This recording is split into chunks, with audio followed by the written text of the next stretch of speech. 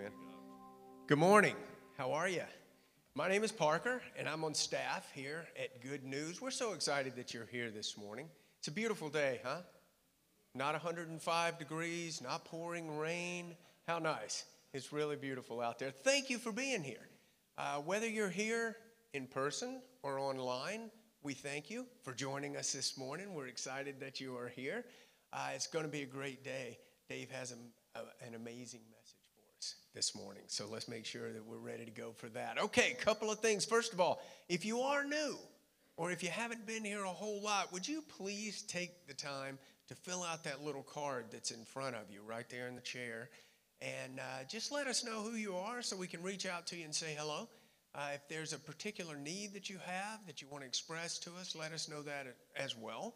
And if you want to serve, gosh, we'd love to have you tell us on that card or get into a small group, and we will follow up with you immediately. So please take advantage of that card, and I appreciate that. Oh, online, it's right there on the side. So hit that button on your panel, and you'll see it, and you can fill it out there as well. Okay, so a couple of things. First of all, Compass. Compass is a class that we are offering really around finances. So God's blessed us with a lot of resources, not always easy to know exactly how to manage those resources. So Gene Sass and John Schwinghammer will be conducting a Managing Your Finances God's Way class for the next several weeks. It starts Wednesday night this week, 6 to 8. So if you are interested, please let us know that on the card. You can go online. You'll see the little QR code, so go through that. And let us know that you're interested, because we'd love to make sure that we have childcare or whatever it is that you need so that you can be here. Okay, so that's that. Second thing, oh man, this is going to be fun. Hello Fall. Hello Fall is our trunk or treat chili cook-off event. There will be bouncy houses and a whole lot of fun. This is the 29th, so Sunday the 29th, down at Wildwood. So at our other campus, come on down there. Just get involved. That'll be a fun time. It'll be a lot of great getting together kind of time. So if you want to do a trunk, if you're interested in decorating your trunk and being available for people to come by, I think we're going to have like 70 trunks. So a lot of trunks. We still have some spots available. So if you're interested, let us know that as well. Decorate your trunk. It's a lot of fun. It's a great time. If you want to do chili, we still have a few chili spots left too. So if you want to do one of those pots of chili, let us know that. Love to have you there. But plan to come on the 29th. That's going to be a lot of fun. Okay, next announcement. Come up, Box. So next. Got it. Careful. Good job. Good job. Okay, so. Okay, that's plenty. Thank you. So, we're getting your attention for Operation Christmas Child. So this is really a special, special ministry that we've done for a few years this year. We had 300 boxes last year, which was amazing, all-time high. We want to do 500 from this campus this year. So if you have items that you could bring, you'll see right out front in the lobby our display. You can stop Adam or Megan Hackle. They would talk to you. There's a QR code. Look on that QR code. It'll tell you the things that we need. We're going to have some packing parties. It's going to be a blast. Please get involved with Operation Christmas Child. This is a way that kids around the world get a gift, and they get the greatest gift.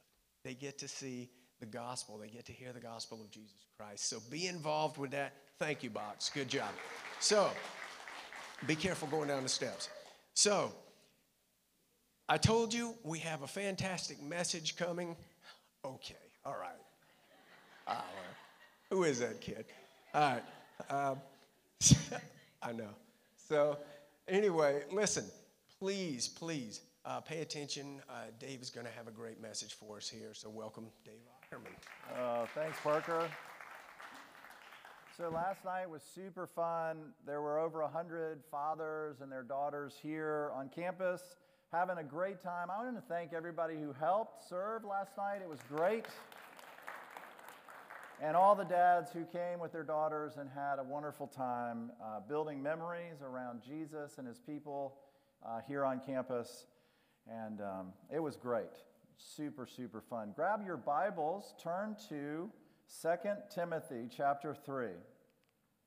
We're going to look at 2 verses this morning, and we've been walking through 1 and 2 Timothy all year, and the message that we're going to have this morning focuses on why is it that every week I ask you to grab your Bible and turn and give your attention to a particular passage.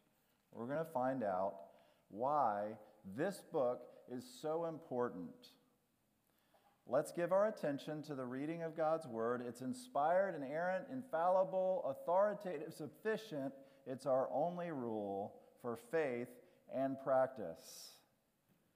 All Scripture is inspired by God and profitable for teaching, for reproof, for correction, for training in righteousness, so that the man of God may be adequate, equipped for every good work.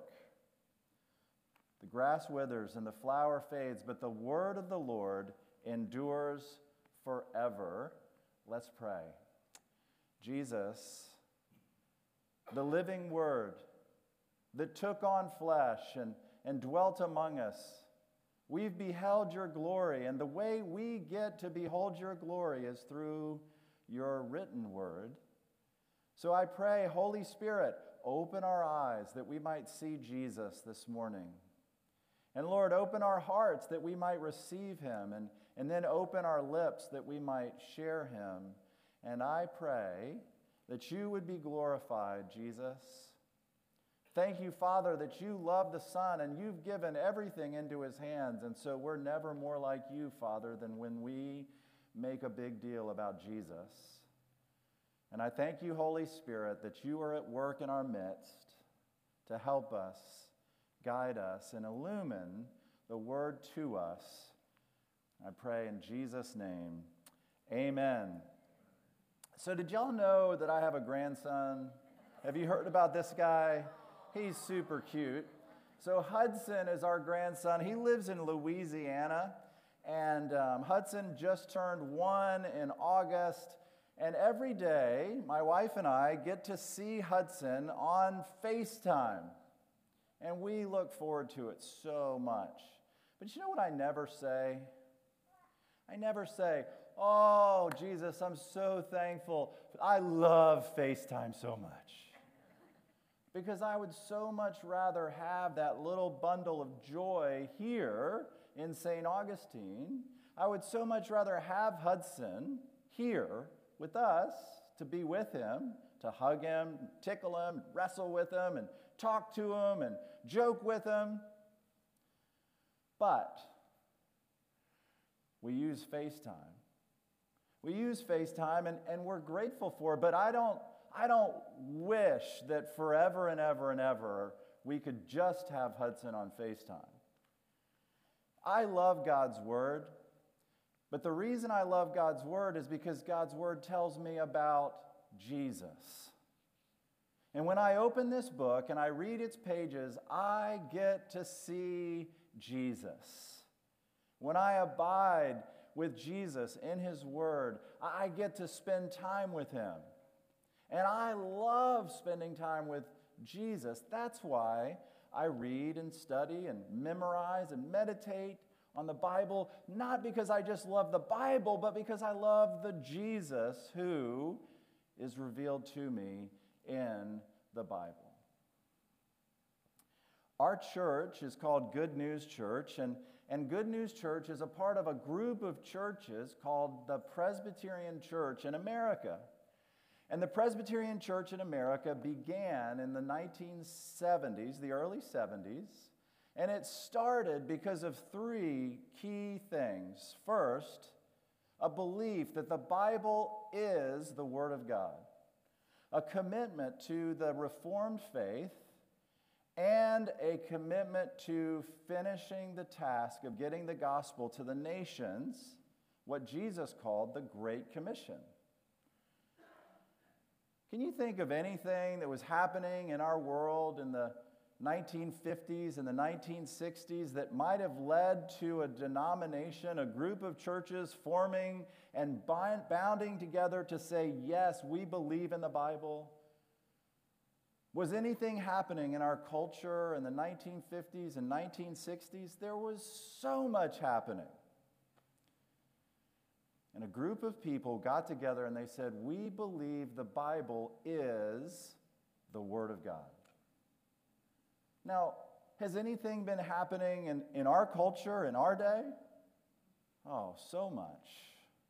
So much. And I'm so grateful that in 2023, we still stand and say, we believe the Bible is the Word of God.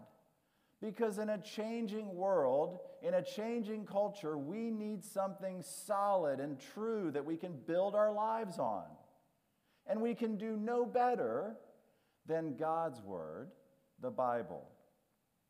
This morning, what we're going to learn from these two verses in 2 Timothy is this, that the Bible is God's Word and has the right to command our belief and action. That the Bible is God's Word and has the right to command our belief and action. In fact, I want you to learn it, so I'd love for you to say it with me this morning. The Bible is God's Word and has the right to command our belief and action. Now, it's not enough to just say it. We're going to take some steps later in the message to help you apply that and learn how to read the Word and pray the Word and then share the Word. But first, we have to be convinced that the Bible is God's Word. And look at the passage. It says, all Scripture. All Scripture. Now, the word Scripture in Greek is the word graphe, and it means any written text. Any written text. That the Bible is God's Word written. It's God's Word written. The Bible was written over the course of 1,500 years by more than 40 authors on 3 continents, and in its originals, it's written in 3 different languages. And yet, when you read the Bible from Genesis to Revelation, you discover that it has one central theme, Jesus Christ. And it has one central message, that God saves sinners. That the Bible is God's Word, written over 1,500 years by more than 40 human authors on 3 continents in 3 different languages, and yet it has incredible unity around the person of Jesus Christ and the message of the good news of the gospel. And the reason that it has such amazing unity is that the Bible was written by human authors, but it's God's Word. It's God's Word. The word here that in the text is inspired. And that means God breathed. God breathed. That the human authors were inspired, but the Bible was expired from the very mouth of God to human authors. So what can we say about the Bible? That it was written, and it was written by human authors, but it came from God. Now let me show you that in Hebrews chapter 3. Hebrews chapter 3. Turn there, and let me show you verses 7 and 8 of Hebrews 3. Therefore, just as the Holy Spirit says, today, if you hear his voice, do not harden your hearts as when they provoked me, as in the day of trial in the wilderness. Now, the writer of Hebrews is quoting Psalm 95. Psalm 95. And the writer of Hebrews says that Psalm 95 was written by who? Spoken by who? The Holy Spirit. Now, go over one chapter, one page maybe even in your Bible, to Hebrews chapter 4, verse 7. Hebrews chapter 4, verse 7.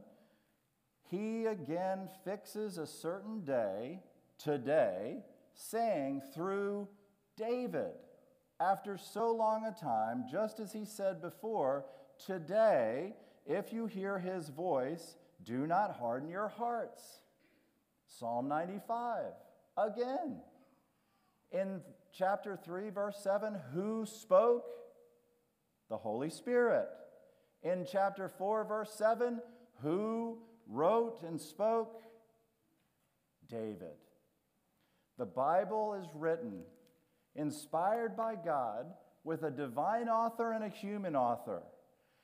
And we can, because it has a divine author and a human author, we can say that the Bible is inspired, and we can believe that not only is it inspired by God, it's also inerrant.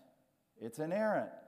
That means that the Bible, in all that it teaches, is true. It's true in regard to religion, how a person can be reconciled to God. It's true with regard to ethics and morals. It's true with regard to history. It's true in what it teaches about where we came from.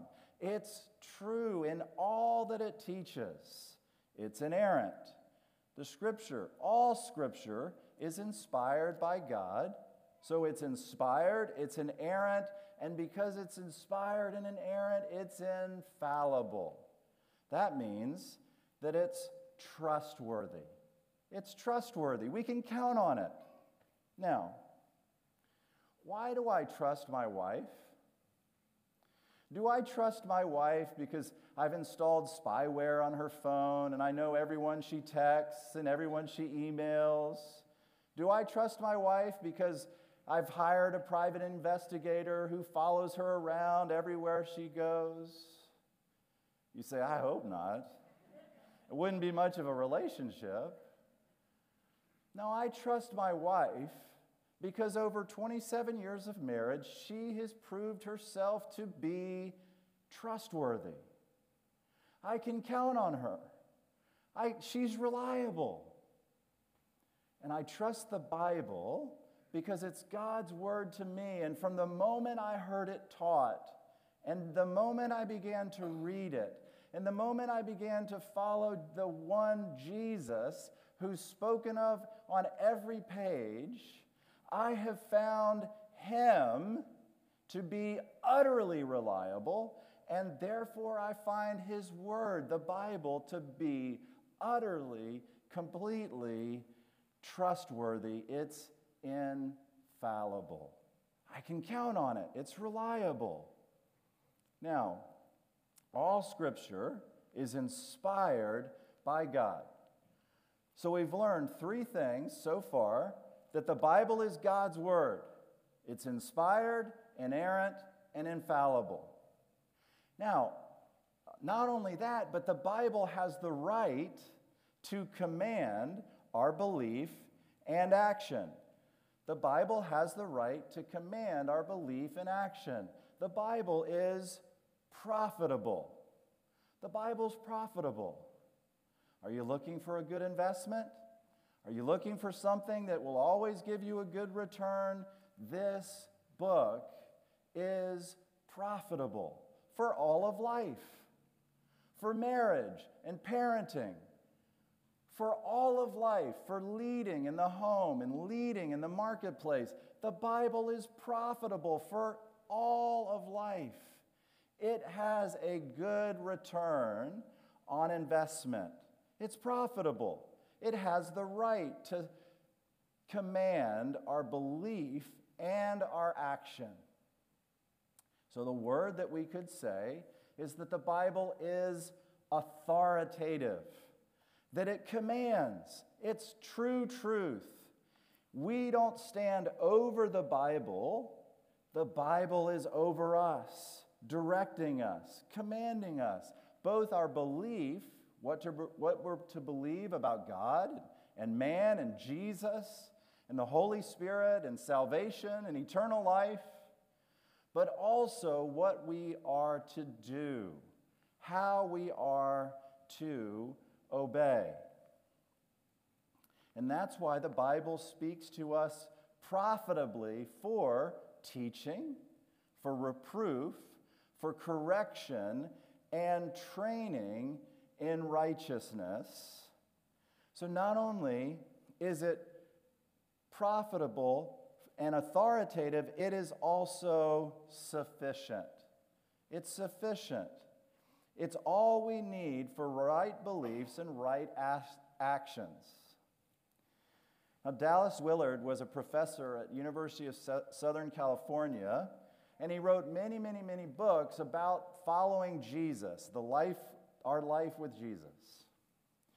And in one of the books he wrote, he made a distinction between trying to be righteous and training for righteousness. And it's so helpful, because if we read the Bible to try and be righteous, we'll miss the mark.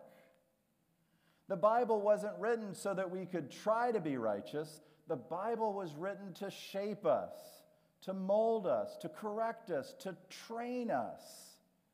I don't read the Bible to gain righteousness by my merit. I read the Bible to discover Jesus, my righteousness, my hope, and to become like him, shaped by his inspired, inerrant, infallible, authoritative, sufficient word, to be trained by him and shaped by him so that I become more like him. I'm not trying to be righteous. I don't read the Bible because I'm good. I read the Bible because I want to be like Jesus. I want to be trained in righteousness. The word training in in 2 Timothy 3, verse 16, the word for training has the same root as a child. It's paidion in Greek, and it's the same root for the word child, which means, how do I train my children? Do I train my children that if they disobey me, well, that's it, you're out. No more dinner for you. In fact, you probably should put out a one ad, maybe go on Facebook Marketplace, child available. I don't do that. They're my children. I love them. And it's the same with God. We're trained by our Father in heaven through the Scripture, and our relationship to him because of Jesus is completely secure, but he trains us. He disciplines us. He corrects us. He reproofs us. He does that out of love. He does that out of love. And it's not, well, if you mess up, you're out. No. We're in because of Jesus. And therefore, we can come to the Scripture. And when the Scripture reveals areas of our life that need to be corrected, we don't have to hide. We say, you're right. Father, you're right. Help me. We don't have to impress God with our Bible righteousness because we have the perfect righteousness of Jesus that's been credited to our account. And when God looks at us, he now sees us as his children, accepted by him through Jesus, and he is pleased with us because he's pleased with his Son, our Savior, Jesus Christ. So now the Bible has free range in my life to correct me and reprove me and train me in righteousness. Now, how do we do that? How do we do that? Well, I want to teach you 3 words that can help you begin to get the Bible into your life. And those 3 words are read, pray, and share. Read, pray, and share. Now, why? Because as I've already told you, the Bible is profitable. Why should I read it? Why should I pray it? Why should I share it? Because it's profitable. so that the man of God may be adequate, equipped for every good work. So the Bible is profitable for all things. The Bible is profitable. The Bible is profitable to give us an understanding of Jesus Christ and eternal life. In Romans chapter 10, verse 17, we read this.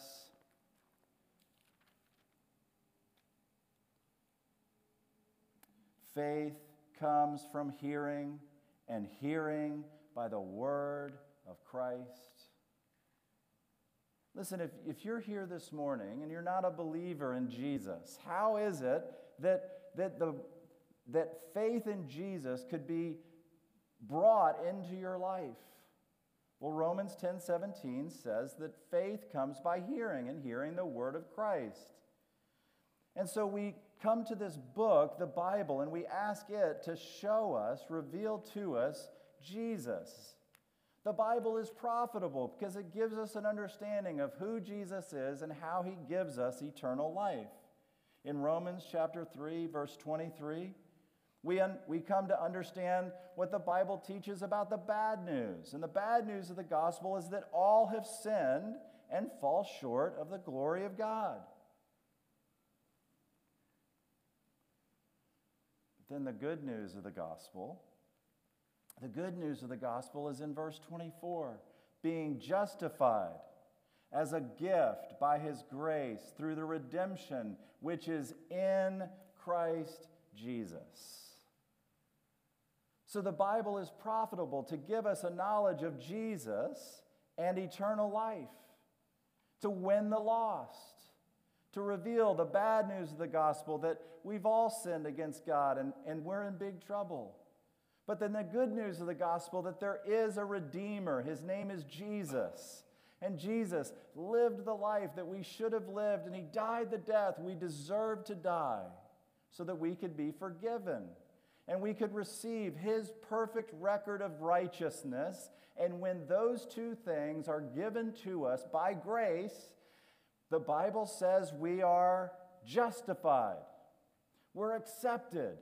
We're given a new legal status as forgiven and declared righteous. And the Bible says that we receive that by faith. And that faith is as simple as A, B, C, that we admit, Jesus, I don't have any righteousness of my own. In fact, well, all I have is my sin. Jesus, I believe that you lived and died and rose again for me. Jesus, I commit. Come into my life as Savior and Lord and help me become the person you want me to be. The Bible is profitable to give us a knowledge of Jesus and his saving work, to give us the gift of eternal life. And if you've never trusted in Christ, but those two verses that I just explained, Romans 3:23 and 3:24, made sense to you for the first time, then your response has to be to repent and believe, to turn from sin and trust in Christ. Won't you? And if you're a believer in Jesus, if you're a believer in Jesus already, you're a follower of Jesus, then the Bible is profitable for all of life to help you follow Jesus. So turn to Psalm chapter 1, and let me teach you how to read and pray and share the word by looking together at Psalm 1.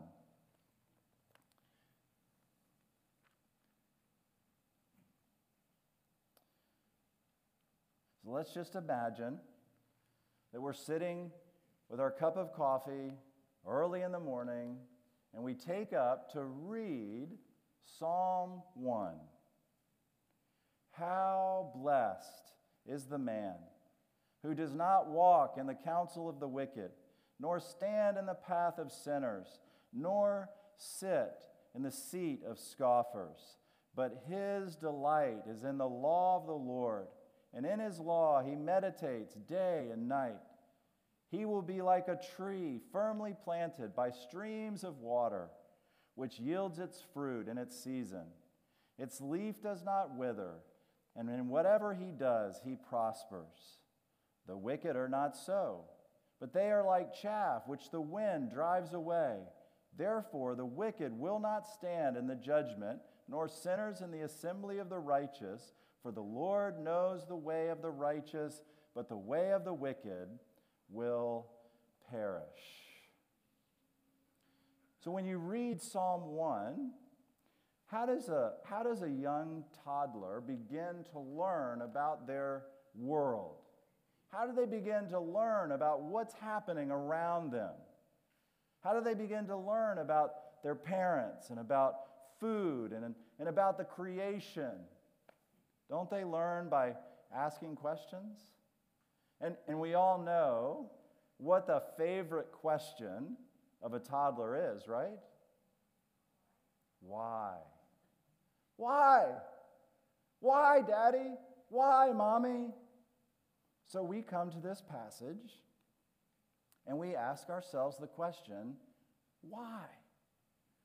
Why is Psalm 1 the first psalm in this entire book, this collection of prayers and songs, in all the psalms that could have been first? Why? Why, Father, did you have this be the first? Because it was written by you. It was written by you and by David. So why did they put this psalm first? Maybe because God wants us to grow to become more and more like Jesus, to be like the righteous man, to be the one who doesn't walk in the counsel of the wicked or stand in the seat of scoffers. Why does it mention a tree? Why does it mention a tree? Well, can you think of there ever being a time when man was living with God and there was a tree? There was. In the garden, when God first created man, there was a tree, and that tree was resulted in all sorts of problems for man. In fact, it was by eating that tree and disobeying God that Adam and Eve and everyone who was born after them, including us, was lost. But all the Bible is about Jesus. And there was another tree, and that tree was a Roman cross. And the book of Galatians says, quoting the Old Testament, "Cursed is everyone who is hung on a tree." And it applies it to the cross of Jesus. There was one tree that brought death.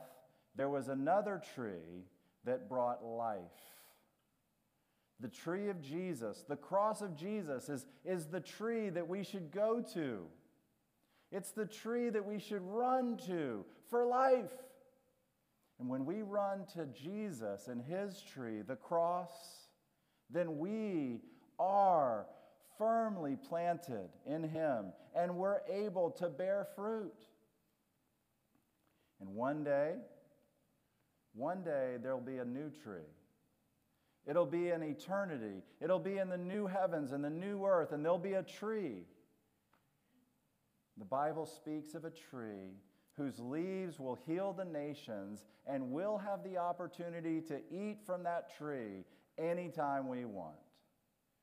But the best part is that Jesus will be there, and we'll be eating with him. Now, we've read the word and we've asked the question, why? Why is there a tree? Why is this book, this particular chapter here? And why is there a tree? Now, why is there chaff? Why are the wicked mentioned? To help us see just how much we need to run back to Jesus. Again and again and again, we run back to Jesus because left to ourselves, we naturally dry up and blow away. And so we run back to Jesus again and again. Jesus, give me your Spirit, that rivers of living water might flow from my innermost being. Don't let me dry up. Don't let me blow away. Let me know the way. Let me know your way. You're the righteous one. Let me go your way. And you see what's happening? As we read the Word and we ask questions of the Word, then we begin to pray the Word. We begin to pray the Word and we begin to say, oh, Jesus, thank you for revealing to me the way of the righteous, the way of life, that through your cross I've been forgiven. Through your life, I've been made righteous, declared righteous by your Father. I'm accepted. Oh, Jesus, I run to your cross that you might bear fruit in my life and you might help me become more and more like you every day. But Jesus, I see in my life that it's also true of me that I can be dried up and I can blow away. So Jesus, keep me close to you. Keep me close to you so that I might know your way and live your way. You know what happens? When I open up the Bible every day and I read about Jesus and what he's done for me, and I pray to Jesus, I begin to want to tell others about Jesus. He's the hero of the story, not me, Jesus. He's the one who's described on every page of the Bible. And when I meet him in the Word, I can't help but share him with others. Can I tell you what I've been learning about Jesus? What if in our small groups, every week we came ready to share what we had been learning? Can you imagine the power that could happen in our small groups when we began to share with one another what we had been learning? Can you imagine what could happen in our families if we began to share what we've been learning about Jesus? Suddenly, we don't read the Bible out of duty and obligation. We read the Bible because we can't wait to learn more about Jesus and to spend time with the one who went to a tree for us. What if this week we just made it our goal every day to open this book and read one chapter, to read it and then ask Jesus, help me see who you are. And then we talk to Jesus about what he showed us. And then we began to look for ways to share him and what we're learning with others. Our denomination started in difficult times. We live in difficult times, but they're not uniquely bad times. Martin Luther is credited with beginning this movement of the Reformation, and here's what he said. Take an example from me. I opposed indulgences and all the papists, but never with force. I taught and preached and wrote God's word alone. Otherwise, I did nothing. And while I slept or drank Wittenberg beer with my friends, Philip and Amsdorf, that's funny, right? You can laugh at that. He's drinking beer at the pub with Philip and Amsdorf.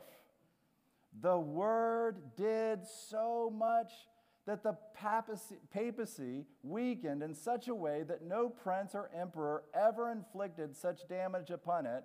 I did nothing. The word did everything. Oh, dear people, give this book free range in your life to speak God's words to your heart, to reprove, to correct, to train. Your dad in heaven longs for you to come and say, teach me, Father. And when we will, he'll help us see Jesus. And when we share him with others, he'll become even more real. Let's pray. Jesus, thank you that you are the true and living Word.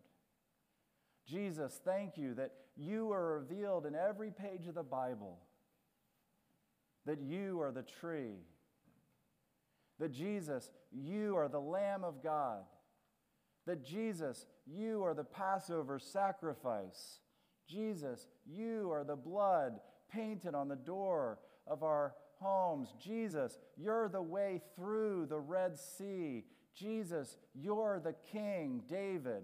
Jesus, you're the prophet, Isaiah, who speaks to us words of life. Wonderful Counselor, Mighty God, Everlasting Father, Prince of Peace. Jesus, you're the priest who sacrificed yourself for us.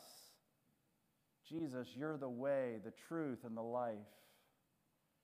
I pray that you would be at work and that you would work in our hearts to draw us closer and closer to you by revealing yourself on every page of this book, the Bible.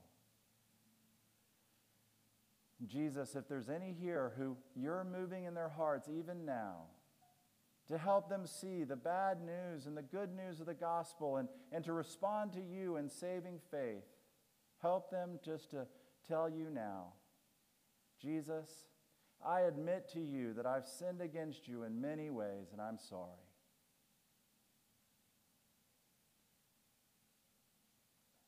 Jesus, I believe that you lived and died and rose again for me.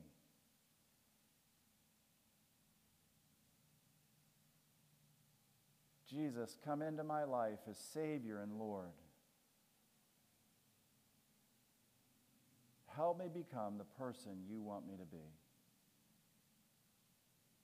And Jesus, all of us need your word. And so I pray that we could read and pray and share this week so that you would become more real to us and that we might become more like you. I pray in Jesus' name, amen.